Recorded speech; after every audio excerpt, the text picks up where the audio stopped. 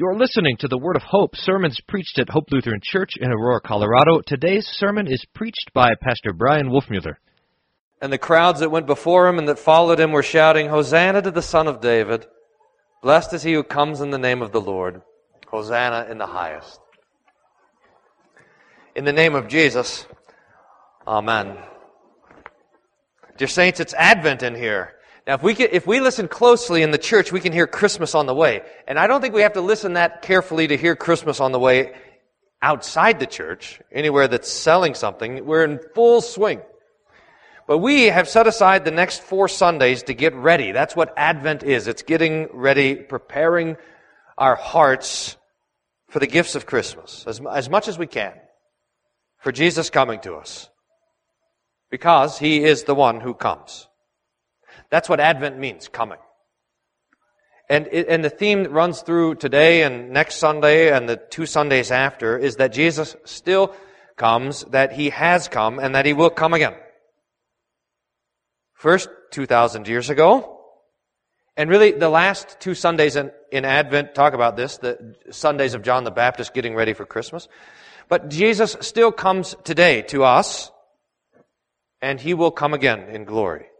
That second coming is what we get next week. But today, with the triumphal entry of Jesus into Jerusalem, we are to consider how it is that Jesus continues to come to us, to be with us, and to bless us, and keep us as His own dear children and His own saints in these last days. Because Jesus, as He promised, has not left us as orphans. He's not abandoned us, but He's near to us. In fact, this is what St. Paul preaches, Romans chapter 10. This is a glorious passage. He says, "Don't say in your hearts, who's going to ascend up into heaven to bring Christ down? Or who's going to climb down into the abyss to bring Christ back up from the dead? But what does it say? It says the word is near you. It's in your mouth and in your heart. That is the word of faith that we proclaim. Because if we confess with our mouth that Jesus is Lord and believe in our hearts that God raised Him from the dead, we will be saved." So Jesus draws near to us in the word preached. It's really quite stunning. And He draws near to us in His supper with His body and blood. Now there's this ancient, very old connection between the triumphal entry of Jesus into Jerusalem and the church celebrating the Lord's Supper. Remember how it was when Jesus rode down that side of the Mount of Olives and down through the Kidron Valley and up into Jerusalem, and there was crowds of people before Him and after Him, and they were throwing their cloaks on the road and cutting branches for the donkeys to walk on, and they were following Him singing. Verses from Psalm 118, "Hosanna in the highest. Blessed is he who comes in the name of the Lord. Hosanna, Hosanna." Well, from, as far as we can tell, the oldest days of the church, I mean, this is old stuff, before we were writing things down where these things sort of started. From the beginning of the liturgy, the church has been singing that same song as we prepare to come to the Lord's Supper. It's in the Sanctus. First we sing the Isaiah 6, the song that Isaiah sang when he saw the glory of the Lord filling the temple. "Holy, holy, holy, Lord God of Sabaoth. Heaven and earth are full of your glory." And then we sing the same song that those people sang on that triumphal entry day, the first Palm Sunday. "Hosanna, Hosanna, Hosanna in the highest. Blessed is he, blessed is he, blessed is he that cometh in the name of the Lord. Hosanna in the highest." Because here comes Jesus, riding into our midst, not riding on a donkey this time, but riding on bread and wine to come and bless us. So we rejoice that Jesus continues to come to meet us, that Jesus continues to come to us, that Jesus is pleased to be found in our midst. But the question, I think the crucial question for us to ask is why? What is Jesus coming to do? Why did He come the first time? Why does He continue to come? And why is He coming back? If Advent is about how Jesus came to us in His birth and how He comes to us today in word and sacrament and how He'll come again, we want to know why. What does He come to do? It seems to us, at least if we take a step back and think about it, that the coming of God into our midst is not necessarily good news. Now, this is certainly true if you're pagan. If you're a pagan and you hear someone comes and preaches to you, whatever sort of pagan church they have and pagan pastor, and he stands up and he says, Zeus is coming. You say, uh-oh. That's not good news. Or if you were if you were listening to the preaching in the mosque and you heard that Allah will be here soon, that is also not that comforting. It's frightful. But even in the preaching of the prophets, the announcement of the coming of God into the midst of His people is oftentimes a warning. God visiting His people is just as likely to end up in the destruction of the place. It's a beautiful Old Testament passage today from Jeremiah 23 where he talks about the Lord's name is our righteousness, and He'll raise up from Judah a righteous branch. This is the beautiful preaching of the gospel by the prophet Jeremiah, who was, remember, preaching right at the time of Daniel, right when the people were going to be walloped by the Babylonians and hauled away into captivity, and the tree, the nation is pictured like a tree, and it's going to be cut down. But then Jeremiah says there'll be a root, a branch from the root that will grow.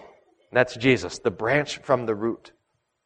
But most of the time when Jeremiah was preaching, he was preaching the strict warning. He was calling the people to repentance so that this destruction wouldn't come upon them. And it's a warning then that Jeremiah says, when God comes into the midst, it means trouble. Here's a little bit of Jeremiah's preaching. This is from Jeremiah chapter 7. I just grabbed some of Jeremiah this morning to give you an example of this. Jeremiah says, Behold, you trust in deceptive words to no avail. You'll steal, murder, commit adultery, swear falsely, make an offering to Baal, go after other gods that you haven't known, and then come and stand before me, the Lord says, in this house which is called by my name, and say, we're delivered. And only go on doing all of these abominations? Has this house which has been called by my name become a den of robbers in your eyes? Behold, I myself have seen it, declares the Lord. So the Lord says, you're going to go out and live however you want to live. You're going to do whatever you want to do. You're going to break all my commandments. And then you're going to come here into church and hear the good news that you're delivered. No, it's not going to be like this. So then listen to what the Lord says. He says, I want you guys to take a field trip. I want you to go from Jerusalem over to Shiloh. This is how it is, verse 12. Go to my place that was in Shiloh, where I made my name dwell at first, and see what I did to it because of the evil of my people Israel. And now, because you have done all these things, declares the Lord, when I spoke to you persistently, you did not listen, and when I called you, you did not answer. Therefore, I will do to the house that is called by my name, and in the place which you trust, and to the place that I gave you and your fathers, just like I did to Shiloh. I will cast you out of my sight, as I cast out all your kinsmen, and all the offspring of Ephraim. The Lord says, go and visit Shiloh and just see how it was there. That's where the Ark of the Covenant rested first. That's where God's presence was in Israel. And now, at this time, 586 BC, it's just a pile of rocks. A haunt, like the Bible likes it, a haunt of jackals. The wild animals lived there. There's not even any gardens. It's just wilderness. Go and visit Shiloh and look at the place where the people trusted then. Go and see how it was and see how my wrath visited them. And know that just how Shiloh is now, that's how Jerusalem is about to be. In other words, when Jeremiah tells the people that God is coming, they have to say, oh no, it's trouble. He comes with wrath. He comes with judgment. He comes with anger. He comes with rebuke. He comes to punish sin. And then when we think about what God should do when He comes to visit us, we should shudder. Especially as we consider our own sin. As we know that we also have broken God's law, that we have not kept His commandments. And not only as we consider the depravity that is in us, but as we also consider the holiness that is in God, how He's perfect and pure, and we are defiled and unclean and sinners. These things cannot go together. Moses gave the warning, nobody can see the face of God and live. And it's not because the face of God is destructive. It's because we're sinners. We're corrupt. We're dying. We're deserving of His wrath. We are by nature children of wrath. We are, the Bible describes us, according to our nature, the enemies of God. Which means that the coming of God into our midst should be one of the most terrifying things for us to think about. The news that Jesus is coming should make us terrified. But that's why we have the Scriptures. In fact, that's why we have the triumphal entry. See, your King comes to you humble and riding on a donkey. Jesus comes in peace. He's not riding into Jerusalem on a war horse at the head of an army to conquer. He comes on a donkey to be the sacrifice, to be the Savior. Jesus is on a rescue mission. And He's still on a rescue mission. He's coming to get you, not to destroy you, but to save you. To deliver you. That's the why. Why does Jesus come? It's why He was in the manger, and it's why He was riding on a donkey, and it's why He was on the cross, and it's why He's in the bread and the wine. If we could go back and walk alongside of Jesus as He's riding into Jerusalem on the donkey, you could just imagine it, and you look up at Him and you say, what are you doing? Why are you doing this? He would look down and say to you, I'm here to rescue you. If we could stand at the foot of the cross and look up at Jesus and say, what are you doing? He would say, I am rescuing you. I'm delivering you from your sin. I'm saving you from death and from the power of the devil and from hell itself and the corruption of the grave and the fear of it. I am here to save. And dear saints, that's the good news. It's not just the news that Jesus is coming, but that He comes to save. That He's on a rescue mission, and that He's got His eye on you, that you are the object of His salvation.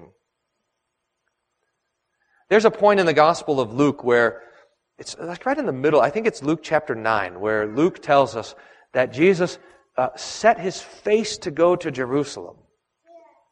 And from that point on, it's like Jesus is just laser focused on getting to Jerusalem, laser focused. It's almost like He can see the cross. And there's a sense of that, even while He's riding into Jerusalem on the donkey, that He has His eye on the cross.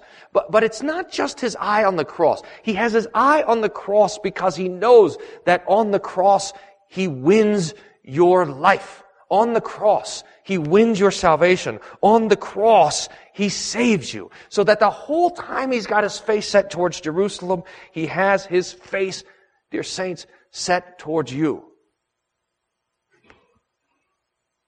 To come and rescue you. To be against all odds, to be your Savior.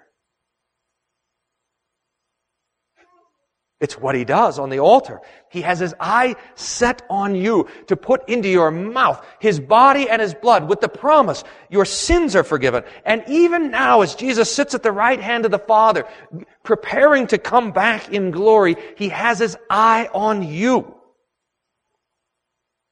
to rescue you, to deliver you, and to save you.